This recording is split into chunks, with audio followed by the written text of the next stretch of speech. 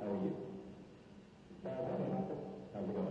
Thanks for taking my call. The show's nothing but put on the road.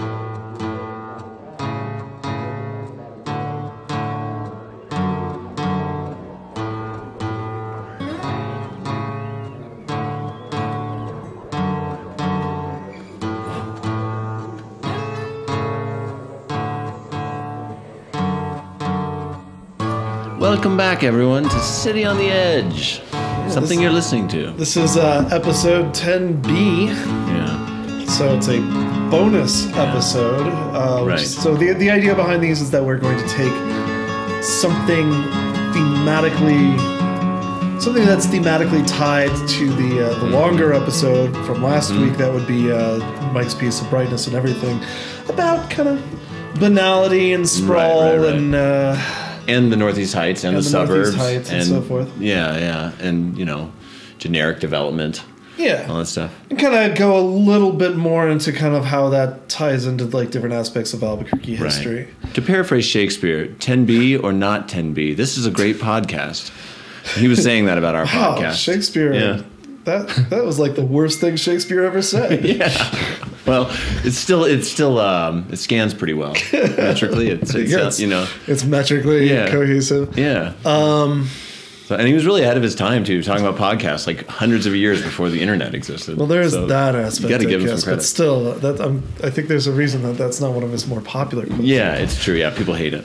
So I thought we would kind of delve into some of the sprawly parts of Albuquerque and then get into the dark secret behind Hoffmantown. Oh, okay. At the end, so stay tuned for that. All right. But then we'd start with some New Mexico news. Yeah, that sounds good. Some Albuquerque news. And New Mexico news. I like New Mexico. I like the whole state. I wouldn't mind including it all in this podcast, but I do like that we kind of keep it circled around the city. That's where we are. Yeah, it is. It's our home base. I mean, I'd like to speak with authority about Artesia. But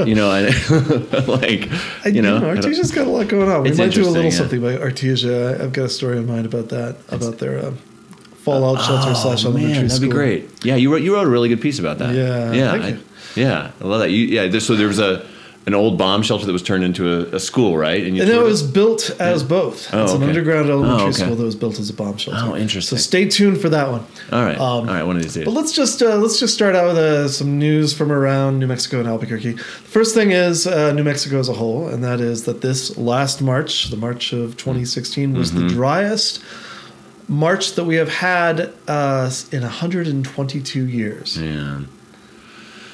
And New Mexico is not known for being a wet state, so it's already considered pretty dry. Oh man, 1895 is the date that it was last this dry. Started in January, continued through February and March. A drought. Yeah. So, any thoughts on that? Yeah, 1895 was a hard year. I remember it. I was, what was I at the time? I think I was some sort of woodland animal. Okay. Yeah. Man, it's sad to watch. It really is. Yeah. It really is sad to watch. And I love the monsoon season. When we get a good monsoon season, it's definitely like exciting. I got cited by a police officer once for rafting down a river, down a street like it was a river during monsoon season. It was Gold Avenue in Albuquerque. It was just raging. It was like a river. I was living at the corner of Gold and Ash at the time, and I had a life raft in my closet because you should have that. You never know. And so I got it out, and literally a police officer pulled us over, kind of, and yelled at my friends. Pull over someone in a raft. Wrote a little warning out. Okay. Yeah. So I miss those seasons. I'm sad that climate change seems to be all too real, and that we're really people could say it's cyclical and that there have been droughts before, but this is huge. This is the whole West. You don't think it's a lie made up by the Chinese, as according to future President Donald Trump? Oh, is that what he said? Yeah. Oh, man. Yeah. I don't know. That guy says so many dumb things that he can't keep track of. Okay, let's go to the next dumb thing. Moisturized New Mexico. Come on. Sandia Peak seeks funds to add mountain roller coaster. Oh, man. Okay, I'll go ahead and read the whole article for this one. Okay. Sandia Peak may be getting some new perks soon, but they need the help of Bernalillo County commissioners. Ugh. The plan is for a total renovation at one of the top spots in Albuquerque, which could bring in more jobs and tourism. Well, these will... Okay. Yeah. Renovation. Yeah. Jobs, tourism. I like that idea. Sure. Sandia Peak Ski Company and Peak Dining LLC are asking for a $9 million industrial revenue bond, or IRB, to revamp the peak. The money would be used for a brand new fine dining restaurant, bistro, and bar, plus the installation of a mountain roller coaster. Oh, you're killing me. According to Benny Abruzzo, who we know from the Abruzzo Ballooning Museum, the Abruzzo ballooning family, I think they made some around the world attempts in their various balloons. I think this guy went too high up and the altitude affected him, man. A roller coaster on the Sandias. This is terrible. Okay, but even that, I gotta say, okay, whatever. It's a ski area, right? So maybe it's gonna go down next to the ski lift, where there's not any trees or anything. It'll be just like a nice alpine slide. If it's something like that and they don't know how to talk about alpine slides in the press, because that's a thing that people would recognize in print if they use those words, alpine slide, like a cement track in an already developed area, that would be one thing. They'd lose some trees, but it'd be like widening the Bosque Trail, where you're just kind of like, okay, it's not putting a tram in down there or something. Well, let's read the next part. According to Benny Abruzzo, president of the Sandia Peak, the coaster would be the first of its kind in New Mexico. Riders would hop in the coaster at the top of the tram and zip down the mountain. Oh, man. How is this different than the Skyline Drive that they wanted to put in the 60s that would have meant another road parallel to tramway right in the middle of the face? Some of it's become the faulty trail since then. Okay. But that was they protested the hell out of that in either the 60s or the 70s. Right. I have a book that references it. And it is called Oku Pin, a really interesting little personal history of the Sandias. Very, very cool book.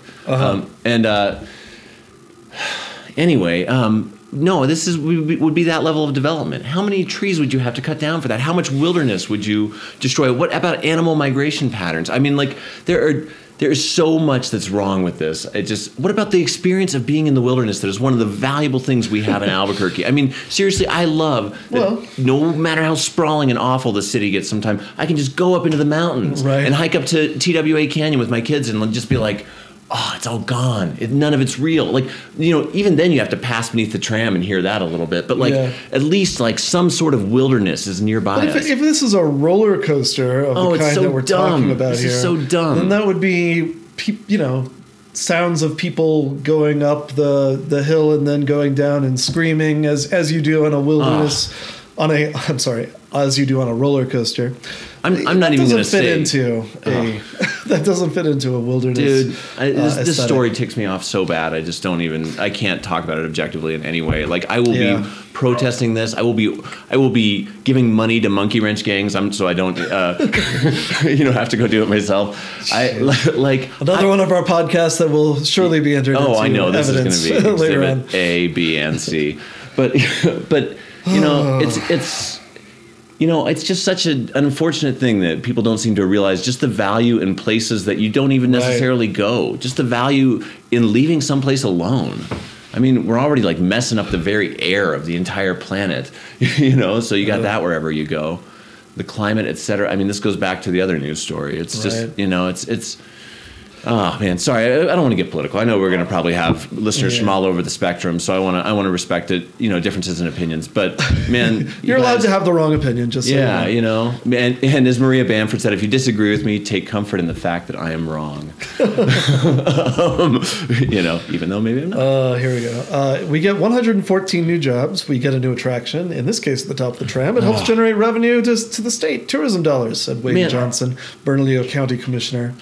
Yeah, no downside, right? You know what would create a ton of jobs, man? Because, seriously, we have the genetic engineering capabilities to do this. So why don't we do this? This is going to create so many jobs. I want to create a new breed just for no reason, just because it makes jobs, of great white sharks but with wings, and they have lungs so they can breathe air. Like, nothing bad can happen from this. Well, can we do it in a 5,000 jobs, Ty? 5,000 jobs. We'll do it right here. Can we release them at the Grand Canyon? Yeah, we'll release them everywhere. Okay, yeah. I don't really see a downside. Flying shark releasing will be one of the jobs. Well, okay. I gotta say that one caught me off guard, but yeah, okay. Like, I can say as long as there's some new jobs created. I don't think it creates jobs is a good enough argument. Anything can create jobs. The CCC and the WPA created jobs. Improving infrastructure. Those were good jobs. Exactly. So let's do positive things like that. Yeah. Let's create good jobs. A nationwide network of crack dealers. Funded by the government. Or what something. A brilliant idea, Ty. That would thousands create a lot of jobs, employed. right? I mean, they're already there, so we have the know-how. We would make it official and. Yeah, the drop in unemployment would be almost as impressive as the rise in crack use. Like it would, geez. No, so I don't know. I'm against it. So if Sandy Peak gets the funding, they hope to complete the mountain coaster and restaurant by 2018. The U.S. Forest Service must approve the process before construction on the coaster may take place. Yeah. I'm sorry to take KRQE to task with this article a bit, but couldn't they have included like one person from the Forest Service or an environmentalist who There's might be, nothing negative in it. There's a downside to this that, maybe we don't need to stick a roller coaster on the top of our beautiful rugged mountain that's, 98% National Forest Service land. That's a news story right there, this coverage of it, frankly. Wish we had a local counterspin. I'm a writer too, I know what it's like. And you just write a thing real quick. They could have included one person who was at least slightly critical of the project. And when it's something that I remember they covered a graffiti artist that painting dripping rainbows down the sides of buildings, and the way that how far they went out of their way. I think it was Channel 4. How far they went out of the way to find one person that disliked it and would complain about it. It was all these students and people just saying, "I think it's pretty. I like it." Right. They're just abandoned buildings. You could just tell the one negative quote was cherry picked and edited and had ellipses added. Yeah, it's just it's private property. It's like abandoned. Got to appeal to private property. Older, more conservative news person, I guess. But at least, in that case, I'd say they fulfilled their journalistic duty of finding somebody to at least acknowledge that there was a side against the. Oh, I agree. Yeah, I do agree. Which they could have done for this story too. And I don't think that's I don't feel like every issue needs that. Sometimes I see the point counterpoint thing done in a weird way. Like they find the one person out of 500 that's on the other side of something. But this is something that's going to piss half the town off. Yeah, there's going to be a significant resistance to this idea. And I'm going to freaking lead it if there's not. I'm going to start it. Yes. That's anyway. All right. And then I thought. Bummed out, Ty. How are we going to talk about murder in a cheerful way? Well, we're going to transition via smallpox. Okay. What's your week been like, Ty? Why are you picking these topics? This is actually a story from this day in 1882. So I had to go 100 and some number of years, a good few years, to find another depressing story. Okay. This is printed in the Albuquerque Journal in 1882. All right. I've been digging my way through these things. How cool. Is it all online now or something? Yeah, you can pay for a subscription. Oh, how neat. The problem. I'd like to get one of those. I currently have a 7-day free trial. Oh, that's great. All right. That's cool. Letter from Las Vegas, New Mexico. So this is an editorial letter in the Albuquerque Journal, April 12th, 1882. Okay. Will the editor of the journal please inform this writer through its columns whether there is any smallpox in Albuquerque, and if there is, its extent, and if there is any organized effort to take proper care of those afflicted and prevent the scourge? This town, and he means Las Vegas, New Mexico, is perfectly rotten, and the disease is on the increase, if anything, instead of decreasing. There is over 100 cases now here, and several new cases being added to the list daily. There is no sort of effort being made here by the authorities or citizens of this place, either to take care of those afflicted or to confine the disease, and the only thing that they are doing is to scrupulously suppress all knowledge of this desperate state of affairs. In their eagerness for profit and an immigration, they deny the existence to any extent of the disease. They invite and canvass the presence among them of travelers and immigrants of all kinds, and degrade thereby and degree, thereby exposing the person of means to an imminent danger, at least, from a loathsome disorder, and the poor devil, with little money and no friends, to certain death in what is probably its most horrible form. For without the guarantee of $150, no pestilence house will receive you. Yours, etc., general public. Wow. And then the editor of the Albuquerque Journal writes back, in response to the above, we would like to state that there is not one case of smallpox in the city limits and only one in the extreme suburbs. There is no danger of a spread of the disease in the city, and parties in search of a healthy location free of any contagious diseases could not find a better town than Albuquerque. How interesting. It's so interesting how the early newspapers were such boosters of the city. Right. You know, anytime you read old stuff, they're all just like, even if you read like the Golden Retort from out in Golden, they were just like, never has such a profitable mining district existed and everyone should come here. And I mean, I can see how that's connected to the well-being of the press too. You know, Right, we want right. people here that can buy this. But you don't see that as much now. I think it's more like... Not in the newspapers so much. Yeah, they're always... it's maybe a on the newspaper of TV news. anger. Yeah. Yeah. Right, unless it's like Albuquerque Business Review or something, Right. where it's constantly like, new income corridor to be developed, you know, and this will surely attract more corporations. But then it's done in the voice of city. whatever spokesperson for whatever project usually, right? Right, You know, right. kind of they quote them heavily. Yeah. So here's an early example of Albuquerque as health country, Interesting. which was a huge part of Albuquerque's history throughout the early part of the 20th century and the latter part of the 19th century. Interesting. Smallpox, man, what a horrible disease. Yeah, what a man. horrible disease. Oh, vaccinate, guys. You know, like, Right. Yeah, To think like- there was a time when you could like boost Albuquerque by saying mostly smallpox free. We got my one gosh. case out there. But Oh yeah, my gosh, what whatever. a nightmare of a disease. I mean, I've seen photos. Wisconsin Death Trip, if you were Yeah, that's got photos in there of it, and it's just like, or I've seen a Right. medical maladies book. Yeah, Like the one that yeah. Annie Dillard writes about and for the time being, and it's nasty, man. Would it be like Yeah. you know the Ebola freak out that we just had, or you It's- know Zika virus, but like a real thing? Like you could Oh point to, man, like, I mean, what was it? 1890s was smallpox and diphtheria. Yeah. And, you know, you got those, or polio. I mean, you got those things, Right. and that was it, man. That was you were going to be dead or affected for the rest of your life. Right. You hear smallpox scar, And it wasn't like scars a as continent away, you know. a Like we're always description, like, okay, this you know Ebola, obviously Right. a horrible disease. Right. It would suck to get it. It's a continent away from here. What we know about its transmission made it seem as though we were relatively safe, but we still had the freak out about it. Right. But in this case, I mean, this is smallpox. This is real. A few towns away, Right, Las right. Vegas, New Mexico. Right. You know, which is Oh man, 120 And it- miles or something. And it was used in domestic terrorism against Native Americans. You know, Oh, yeah, in a sure. handful of proven instances. Right. You know, in at least a handful of proven instances. I mean, steamboat captains in the Missouri just giving out these smallpox blankets, not caring. You know, yeah, I think those got smallpox, but you tribes can use them. It'll be Oh, great. really? Yeah. Oh man. So is that proven? Because I've kind of heard some. Yeah, there's a book in the new bookshelf at UNM at Zimmerman Library once, and I picked it up and I read it, and there were a number of proven cases. It does show that that the broad view of it being done as like a mass thing Right. was probably not the case, but there were a handful of instances where just Yeah. nasty people did not nasty exactly like an organized. things. No, government this wasn't like campaign. the final solution or anything like Right. that, and I don't think it was done in that way. But it's been a few certainly years since I some read people that. thought it was Yeah. a good way to kill two birds A with handful. one stone. I mean, but Yeah. of course, you also had people back then, like Charles Kennedy, who set up a hotel and just killed everyone that Yeah, stayed there. right. So this was not. This was a time that unethical people were able to thrive a little bit in isolation. Sure. What's next? What are we talking about? We're talking about sprawl. All right. And development, I think. In Yeah. Albuquerque. So last week we went with Mike's piece, Brightness and Everything, which I think is just a kind of a glorious look at Thanks, man. the kind of situation that so many of us find ourselves in when we're, you got like a work-a-day job. and Right.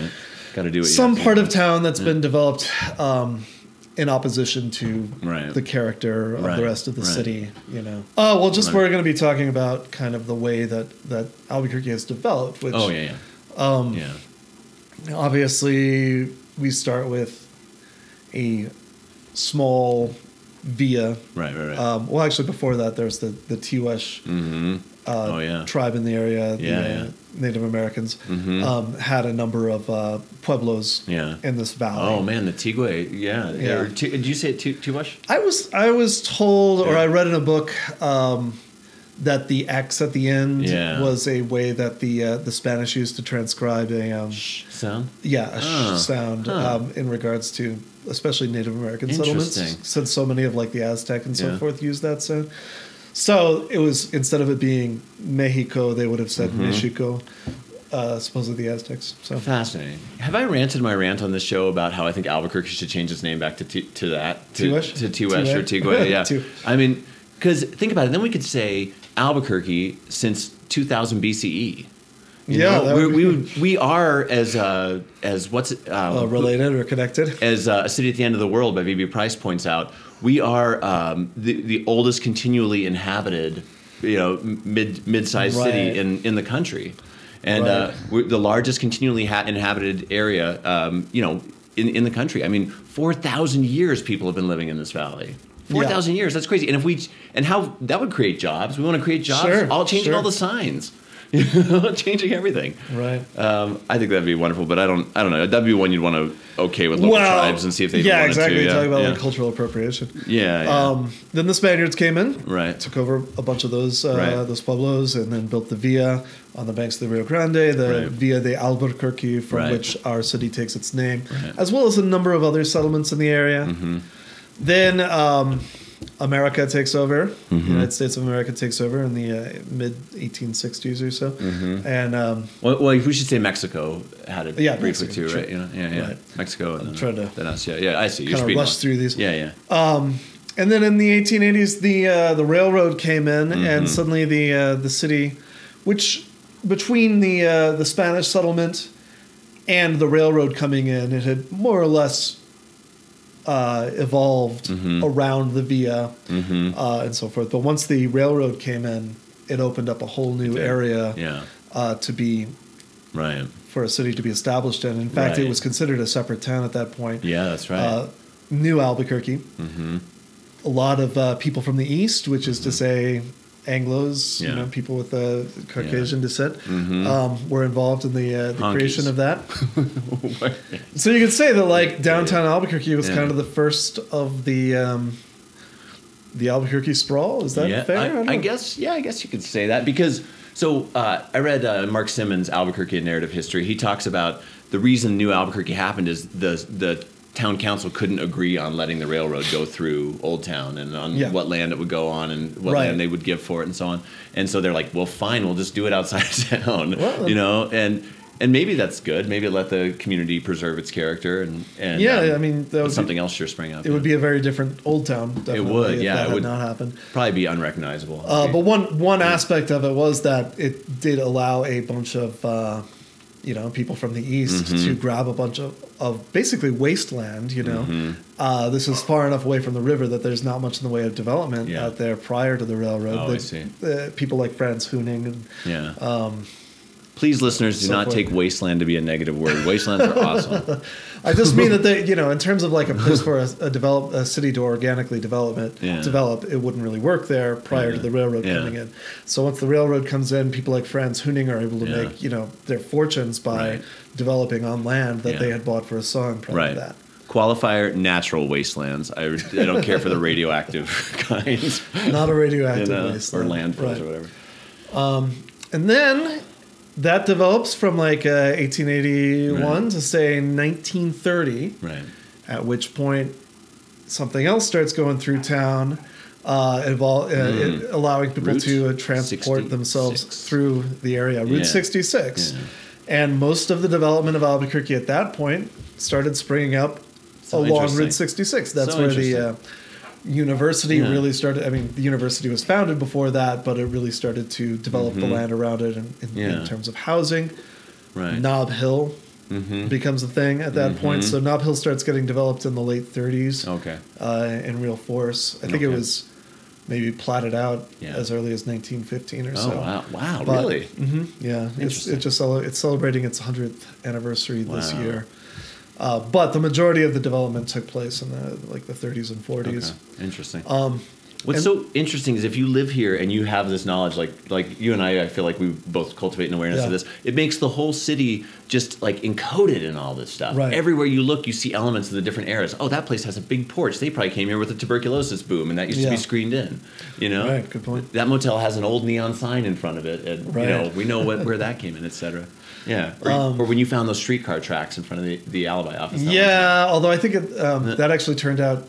Those weren't authentic. Oh, bummer. They had been placed in the 90s as a commemorative aspect, and then just sort of abandoned there in the middle of the street. Like, I don't know. Oh, how disappointing. Okay. That was a bummer. What do you do? For me. Keep going, man. You're on a roll. This is great. Okay. So anyway, I think one thing that these additional developments have in common is you get farther and farther away from the natural resources that you need to make a city work. You know, primarily water. Right. Like when you're down by Old Town, you've got the river right there, and you've got a network of irrigation ditches. You've got arable land all along it. So that's food and water right there. Yeah. You go to the New Albuquerque by the railroad tracks. You're still kind of far. You're getting farther away, but you can still naturally channel that water out there. Right. There were acequias downtown until you can like dig the a well 30s or 40s. Yeah, exactly. You're still down in the valley. In fact, where the railroad track was placed had originally been a route of the Rio Grande, a few thousand years ago. Wow. So that had been a place where it had meandered at one point. How interesting. Then, with the road going through, we're out of the river valley. There's no way to naturally get water to up a hill. You just can't do it, right? So you have to you start drilling wells, and you've got to start pumping things around, and it requires this whole new infrastructure. The land up here in the hills is not naturally arable.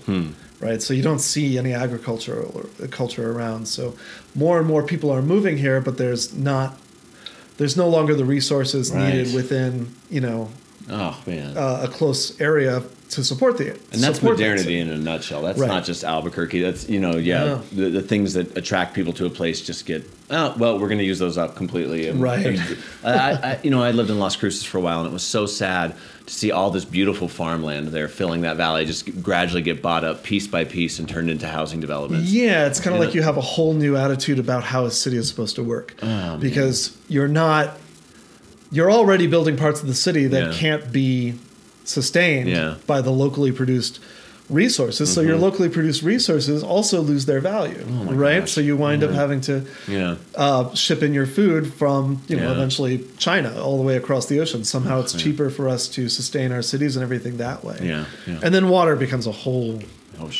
real problem. And these people that live in these places that just destroyed the arable land still need to eat. So then where's the food coming from? Right. We're shipping it in, and we're burning fuel to get it there and using resources to transport it. It's just, oh man, it's really, really absurd. Let's get a little bit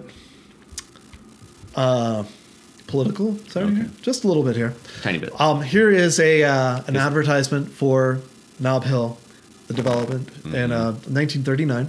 Ty has really been on a hunt this week. It's been pretty impressive. Printed in the Albuquerque Journal. Let's see. It's mainly just little stories about there's going to be 4 new houses in this area and so forth. There are now 7 new homes under construction on Nob Hill, etc. It proves that this is a site that will constantly grow in value. Right? And that makes sense because we're talking about, again, to use your favorite term, a wasteland in terms of, nobody has been valuing this land rolling prior. Desert wasteland. Beautiful land, but it hasn't been valued prior to this at all. Right. So, of course, it's going to grow in value. Right. Now, here's the damning thing. There never will be another Nob Hill as close in, entirely Anglo, and with the most wonderful view of valley and mountains, rich soil, perfect drainage, and above the smoke and haze of the city. Better select a lot now. Wow. Entirely Anglo. Wow. Now, this is a term mainly used in southwestern states, I think. Yeah. What is Anglo? Like? Anglo. I mean, it seems to be everyone who's not Native American or Hispanic, right? Yeah. I mean, in some ways, or black. Well, yeah. Well, there's even an anecdote in Erna Ferguson's 1940 book about Albuquerque, where she talks about. I think it's in that book, where she talks about a black man hanging out with some white people and describing the group as Anglos. Oh, okay. You know, like it was kind of like a catch-all term in a way. I'm just going to guess that is not included in this entirely Anglo statement no, here. I'm sure that's what. Yeah. I think it's more like just the words get used colloquially in unique ways. Like we in the West, how we say we're getting a Coke, and then you go buy Fanta. Things like that. Now, I've often, growing up in Albuquerque or spending a fair amount of time in Albuquerque, you often hear some of these developments, especially the Northeast Heights, referred to as the Whites. Yeah, like that's a common thing. Whites, You don't hear that as much now, though. I heard that more in high school, and I feel like that's something I heard in the '90s. Yeah. That was when I was in high school around here, and I just don't feel like that reflects the reality of them now. No, My kids have a really multicultural neighborhood, and my neighborhood's really multicultural, and I like that. I think it's great. But I think it does tell you a little something about, maybe the reasoning behind why these areas are often established. Like we've heard of white flight before, right? Yeah. I guess what surprises me about this is, I tend to think of it like you, which is this was an area that was developed and, went through a period of, people of a certain demographic living there, and now it's becoming more multicultural. Yeah. To see it so brazenly stated and overtly stated in this advertisement, I found pretty shocking, actually. Like, this wasn't just an accident, in other words, that this area happened to be primarily like white people moving here, and kind of, you look at the houses in Nob Hill from that time period. These are Eastern style bungalows and things, and it's very much at odds to like adobe and maybe the way that the houses were made prior to that. And it seems like, especially when you take it in context with this entirely Anglo statement, that was all done very purposefully to separate themselves from the history of the place. Yeah, that is racism. That's what that is. That's called racism. Yeah, it's racism. Yeah. And it's the kind of racism that I often think about as maybe an accident. Oh, well, this particular place... Well, no, I think this makes it clear it's not an accident. Oh, I see. What I'm saying is, like, usually when I see, these housing developments are happening, white flight is happening, and, like, the demographics are changing, usually just think of that, like, people who have this kind of income and this kind of education level, tend to be from this. But this says, no, this was a very specific, we don't want... anyone with Hispanic background, Native American background living in Nob Hill. Wow, can you imagine? They must have turned people down because this is a multicultural area. People from different backgrounds would have, and different races would have applied to this, Right. Well, Karen O'Reilly, our friend, she used to live right here in this neighborhood, which is kind of east of Nob Hill. Yeah. They had the paperwork from their house going all the way back to its first sale back in the 40s, and it explicitly stated, no Jews. No Jews. Oh my gosh. Really? Yeah. Whoa. That's like at a time of Nazism even. Yeah, right. That's like Nazi sympathizing. Yeah. Now, man. Ironically enough, Karen and her family are quite Jewish. Oh, so totally. Yeah. Her husband's name is Judah. Yeah. Oh man. Wow. That is horrible, and that's weird because you hear that glossed over a lot, like that Albuquerque wasn't a particularly racist city back in the day, and that we desegregated quickly and things like that. But you know what? I would say that is probably true. Yeah. As sad as that is, it is true to say that comparative to the rest of the country, compared to Mississippi, or whatever. Like Albuquerque was less racist despite having things like no Jews on the covenant for the houses that you're selling. Seriously. Well, there's another irony. Covenant. I want to see that. I want Karen to show us that next time we're over there. And to say, Anglo only when you're talking about the up and coming new development in the mountains, like that was like less racist than most of the country. Yeah, right. One of the interesting things about a Nob Hill development is the Nob Hill Shopping Center. Oh yeah, was the first business in Albuquerque that incorporated car parking into its design. Oh, interesting. Like it has that shape where it's like a U shape, and it includes a parking lot in the middle there. Yeah. Right. Every other, you can see that at Nob Hill too. The other buildings, they're all right up on the sidewalk, right up on the street. That's true. If you park right in front of them. Yeah. Whereas Nob Hill Shopping Center actually is designed around cars. Yeah. And then from that point forward, pretty much any modern city development going on in Albuquerque incorporates parking into their design somehow. Wow. Huh. Underground parking lots. Think about how Sprouts is. You get your Sprouts, and it's like I walked up to Sprouts the other day from here. You walk on the sidewalk, and then you walk through this just like sea of cars to get there. There's no like nice little walkway to get you the pedestrian up to the door. It's a place for the cars to park, and that's all there is to it. A major change in design philosophy. Yeah. As a result of how the city's developing. Mm-hmm. Then we've got like the heights and everything, and that basically all those trends just get more and more developed or get pushed more and more to the extreme. Everything is built for a car. I think what interests me in particular about the development of the Northeast Heights is in connection with the bases with Sandia and Kirtland. Particularly because Kirtland had basically what Eric Schlosser in Command and Control called the first American atomic bomb factory. Yeah. The first atomic bomb factory in the world. Yeah. The first atomic bomb factory.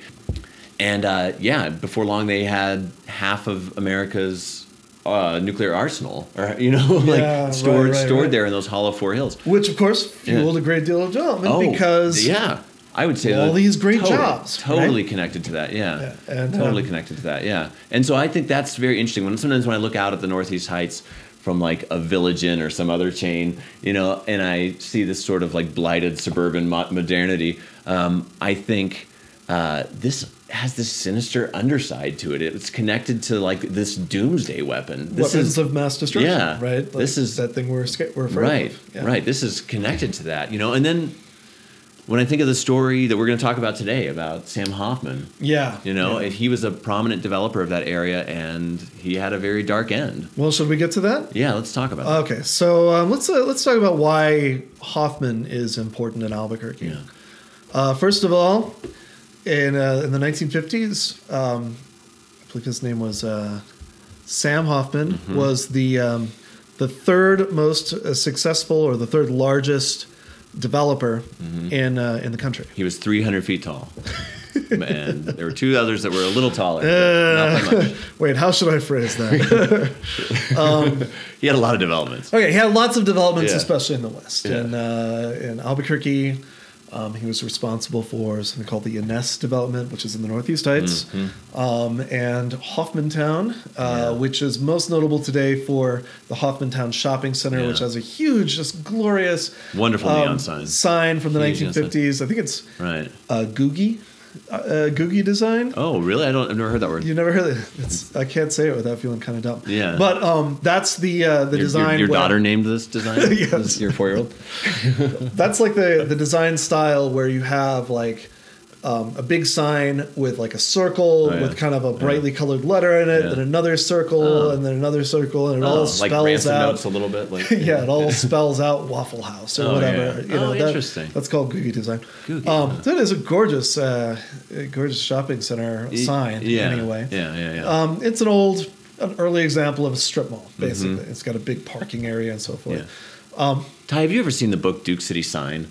Yeah. Oh, I love that book. I want that so bad. I wish it wasn't like $90 for a copy. Is it? It's so expensive. I mean, I've only seen it at the Edith Library, but we should try to. Some guy with the disposable cameras just took pictures of like historic street signs across Albuquerque and presented them with almost no commentary. It's an amazing book. That's a great thing about Albuquerque is we have managed to hold on to these different styles of signs. I felt homesick for Albuquerque looking at that book, and I was in Albuquerque when I was looking at it. Right. So it was just like amazing how just like redolent of the place it is, because those signs become these like brands on your eyes everywhere you go. They become part of the fabric of the whole place. You know, it's kind of weird, it's kind of strange, but it, all a person can be is modern, as Salvador Dali said.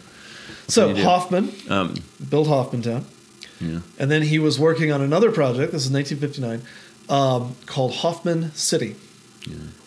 he enjoyed sticking his own name on his development. What if he was naming it after some other Hoffman that whole time? It was like he was like, why does no one accept my compliments? They never call me and thank me. So all these other like non-related Hoffmans that he knew, like random people he's admired that he read about in like school teachers and scientists, and, All right. Anyway, so he was working on this development on the west side. Now the west side of Albuquerque is one of the few avenues for development of this city. Because you can pretty much go off endlessly without running into a natural barrier. For instance, Sandia Mountain on the east, Native American reservations and pueblos to the north and south, and various things like this. But you can go west once you deal with the land grant owners. Land grants. You want to explain what a land grant was? Land grant was when.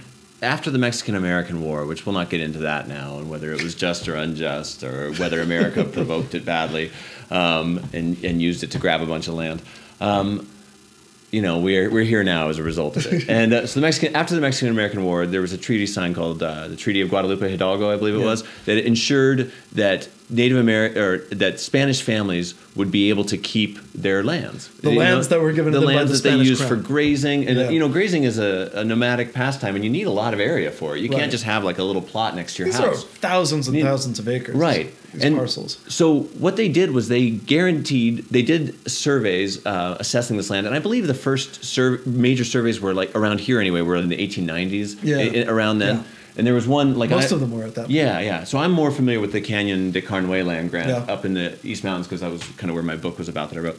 And that one, when it was initially surveyed, was 90,000 acres. Yeah, 90,000 acres. Huge amounts of land. So, but then in the early 1900s, after decades of people squabbling about. We want this land, and what about mines on this land, and what about all this stuff? I mean, if you read the Golden Retort, which I love their newspaper run of it, the Golden New Mexico's little newspaper, is just griping about land grants left and right. That's and that was in the 80s and 1880s and 1890s. Right. But so then in the 1900s.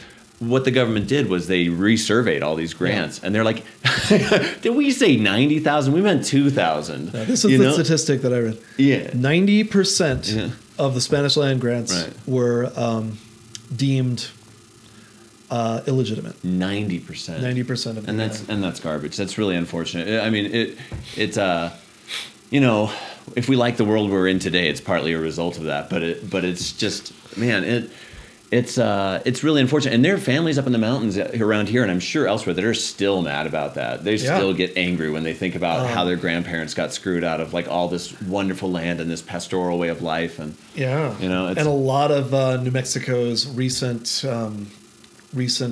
skirmishes and tensions with the government have been because of land grant politics, like Tierra, Maria.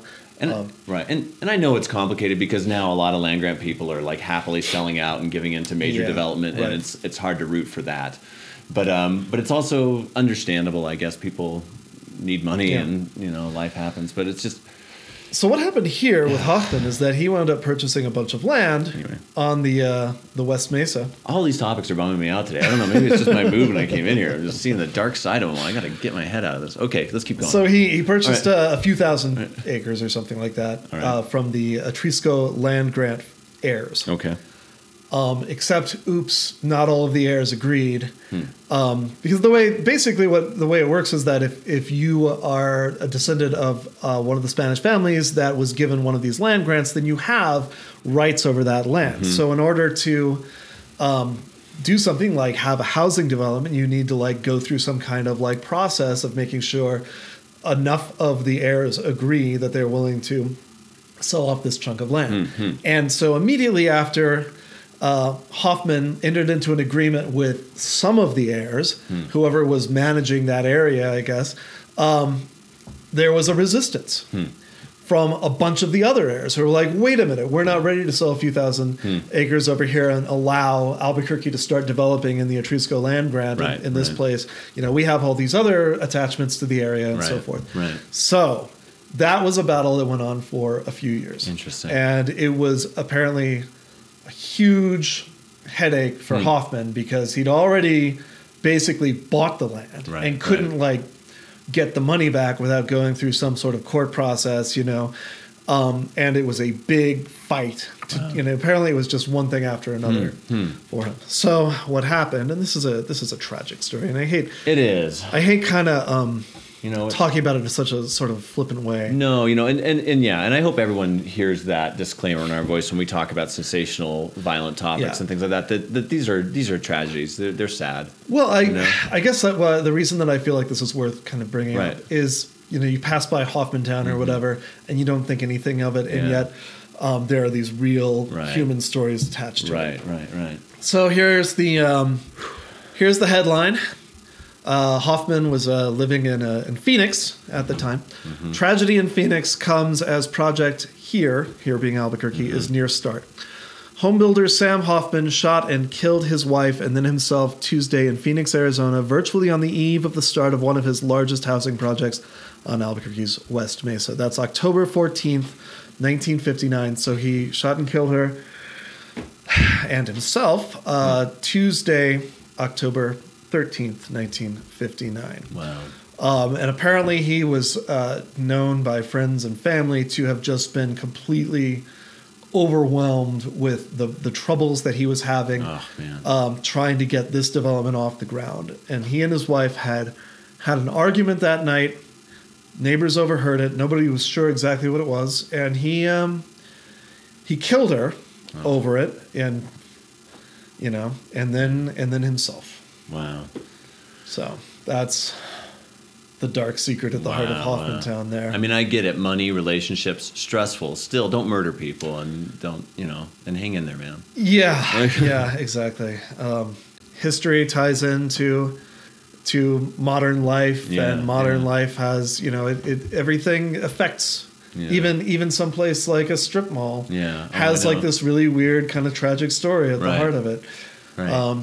As a denizen of the Heights, I often find myself in the Village Inn over on Wyoming late at night, like very late at night, and one of the only things you can see from there in the darkness, aside from some of the lights of the city, is that Hoffmantown sign up there, and it's like strangely kind of beautiful. But since learning this story, it's actually like it's a reminder of pain. Some terrible pain that two people were in. I know. Oh man. Wish he hadn't murdered his wife and then killed himself. Yeah. But, and like, what does that do for your life? Because I mean, I don't know what he was like as a person, but maybe he was an overall decent, upstanding dude like his entire life, and then to end it on that note. Yeah. Like, does that erase the good of your life? Right. Does it? I mean, it certainly changes the story.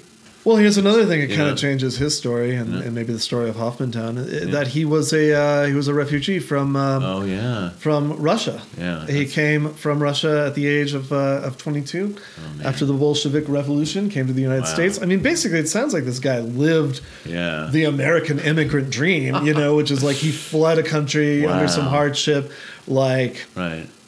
made his millions in the land of opportunity, and then. Human pain. That might be a very American story from start to finish. Yeah, in some real ways. There's violence. There's. No, I was wondering how I was going to tie this in. Here's a nicer story of a human connection and human, in this case, happiness, which is you ever seen the street Princess Jean? Oh yeah. Okay. Yeah. So that was named by Dale Bellamy. Okay, and he was one of the other big developers. One of the big developers. How do you say it, Bellamy or Bellama? Oh, is it Bellama? Bellama. Yeah, I think you're right. It's Bellama. Which is a decent local band too. They're cool. Oh, really? Yeah. He came from a family of Lebanese immigrants, which apparently there were a number of in the 1900s. Oh, okay. The Malouf family also Lebanese in their origin. Okay. But he developed a bunch of land out there, and every housing development he had, he named one street after his wife. Mm-hmm. Jean. Mm-hmm. So that's what Princess Jean is. Now there's businesses that use it too. Princess Jean Laundromat or something. Who's Princess Jean? Yeah. This guy. Yeah. He was in love with his wife, so he instead of he named streets after her. Yeah. Nice. That is nice. Yeah. Much better than that other story. Yeah. So. Yeah. No, I like to hear those stories. I mean, a lot of the suburbs have the most boring name origins, and so it's nice when you hear one that's kind of pleasant. I know the origin of Chelwood, which you never see anywhere. What is my kid's mom's family she has an aunt and an uncle that were named Cheryl like Okay. Cheryl, but Cheryl, and Elwood. And they were friends with the developer of that area, and he combined their names into Chelwood. I get it. I caught on. Yeah, Cheryl and Oh. Elwood Carden is who that's named after, from up around Los Alamos. Cool. Yeah, so... Well, Anyway, shall we go ahead and wrap this one up? I guess so. We've gone really long for a bonus episode, haven't we? Yeah. But you managed to make me less happy. So thanks, Ty. I was all just set to have a great day, and, All right. and now it's ruined. Before we go, we got some things to talk about. First of all, and let me do this Okay. pretty quick. We have our first donor to our Patreon account Oh, nice. that I'm not related to. By the way, thanks, Mom. That's Julie Bannerman. But we have a donation from Christopher Suski. Oh, man. So thank you, Christopher. I don't even know that guy, but I can tell he's appreciate cool. it. Yeah, Just tell he's I cool. think he's actually sent us a few tweets. We got something big coming up in May. Oh my God! Oh, man, I'm so excited. It just gets bigger and bigger. Screening of Track of the Moon Beast at the Guild Theater in Albuquerque, May 6th, 10:30 p.m. And we are going to have all the stars, all the stars that we can possibly track down in this limited amount of time Yes. are going to be there. We have already gotten... Are we talking about our guests, or are Well, we going to let's reveal start them? with Gary Kanan. Okay, so Oh, we yeah. have Gary Kanan. He plays the newscaster. Yeah. In Track of the Moon Beast, alerts the population to the fact that there is an asteroid headed toward the moon that's going to hit the moon, and then moon rocks are going to fall through the Yeah. atmosphere and then hit people in the head and turn them into lizards. He provides kind of the inciting incident context, Yeah. And he appears a couple of times throughout the movie. Oh, that's true. Yeah. In the circa 1971 KOB That is true. TV studio. That is neat to see the real KOB newsroom from that time. He was That's actually a KOB Yeah. 4 newscaster. And we had a that great time. lunch with him. Maybe we'll Yeah, get what a some great- clips from that sometime. Yeah, Yeah. I even recorded it, so we Oh, might yeah. have a few Yeah. things. I've got an alternate recording. So. He was the mayor of Corrales at one point, Yeah, so he's that got was some interesting. things to tell us about. Yeah. Track the Moon Beast and others. And then we spent a full afternoon, a long afternoon, most of a day really, trying to track down Frank Larrabee. This is the guy who sings the song "California Lady." Yeah, and we finally made it work. We're We've exchanging texts contacted with him him, now. and Yeah. we're working on having him come. Yeah. It's not a for sure thing yet, but it's looking good, is what Yeah. I would say. Hey, do any of our listeners know Alan Swain? He lives in the area and he has a bit part in the movie as well. And his mom was the casting director. We're trying to find this guy. I have 9 mutual friends with him on Facebook, so I'm gonna go that route probably. But Okay. yeah, I would really like him to be there too. And we're gonna have a film historian and we're gonna have a film critic. Yeah, it's we gonna still be got to nail that stuff down. Yeah, but, we'll make it work. That's the plan. I'm Yeah. pretty sure we can. yeah. Could make it work. We're definitely going to have a live musical rendition of Oh, yeah. the hit song By California. Merma and Roberta. Well, yeah. Later. Yeah, it's gonna be great. Merman and Roberta. Is that the- Murma and Roberta. Murma It's and Mara Woody Roberta. and Gina Lawson's band. Okay, yeah, I And, know it's Mara. So Yeah. so we're all really excited about that. And again, if you donate to the Patreon, Mm-hmm. you get in for $5. If you don't, we ask for 10 so that we can kind of share it with the band and maybe defray the cost on some of the equipment and so forth. Come on, you guys. This movie is it's not good, but it is We're something gonna have you fun. should see. We're gonna have fun with it. You should see it if you It's live in fun to Albuquerque. watch. Yeah. It'll be great. And it'll be really fun to watch with a happy crowd. We're gonna have a good festive crowd there, having a good time with this thing. And just to remind you, that's Patreon. .com/City on the Edge. So Yeah. you can come and support us if you're so inclined, and that would be great if you did. Awesome. Or you can just support us by showing up to the thing and coming and meeting and greeting. That'd be fun too. Also follow us on Facebook. Twitter too. Facebook is City on the Edge Podcast. Yeah. And we're doing a project right now where we have a This Day in Albuquerque in 1882 culled from the newspapers of the past. That nice. smallpox article I just read was from one of those. Yeah, I like your stuff on the Facebook page. You've been doing good stuff on there. Yeah, City on the that's facebook.com City on the Edge podcast. You can like us and talk to us and stuff. There's also a Facebook page for the Track of the Moon Beast event that Ty made. So Yes, yeah, and you can say that you're coming to that and make us feel good. Oh, great, people are going to come. And then we have City on the Edge Twitter. That's at City on the Edge, all one word. And you can follow us on there, and I'm trying to keep up with it. I just tweeted a picture of Bill Murray wearing a University of New Mexico sweatshirt that got everybody all excited on the Twitter. Mm-hmm. I don't know why. Probably ironically, but let's...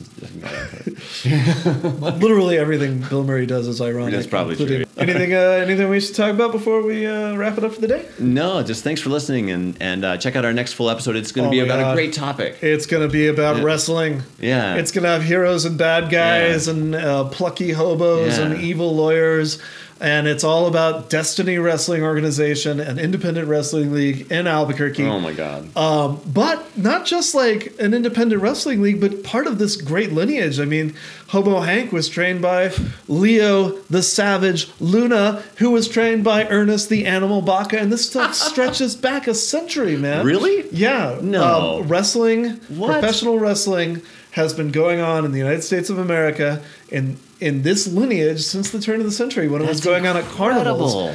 And you would just show up to watch two guys fight each other, but they were both like in on it. They were performers. Wow. Back in 1900. Oh my gosh, that's a period movie I would watch in a second. Wrestling in early 1900s Albuquerque. What? Yeah. And that basically gives us the professional wrestling of today where it's like scripted and stuff, but interesting. It still requires a bunch of athleticism and people have these great characters and there's this soap opera aspect to it. I mean, you have turned over a strange rock and found some strange things. I can't wait to hear this one. I'm excited about it. This in my brain. It's going to take a little more work from me than some of this stuff. So I'll get that one up as soon as I can. All right, man. That's cool. Great. All right. Well, let's finish out. Thanks again to Mauro Woody for Vulpas, which we've been using in these, and Weather Kings. Oh yeah, by Soltero. Weather King from Soltero. Yeah. Check back soon. All right. See you.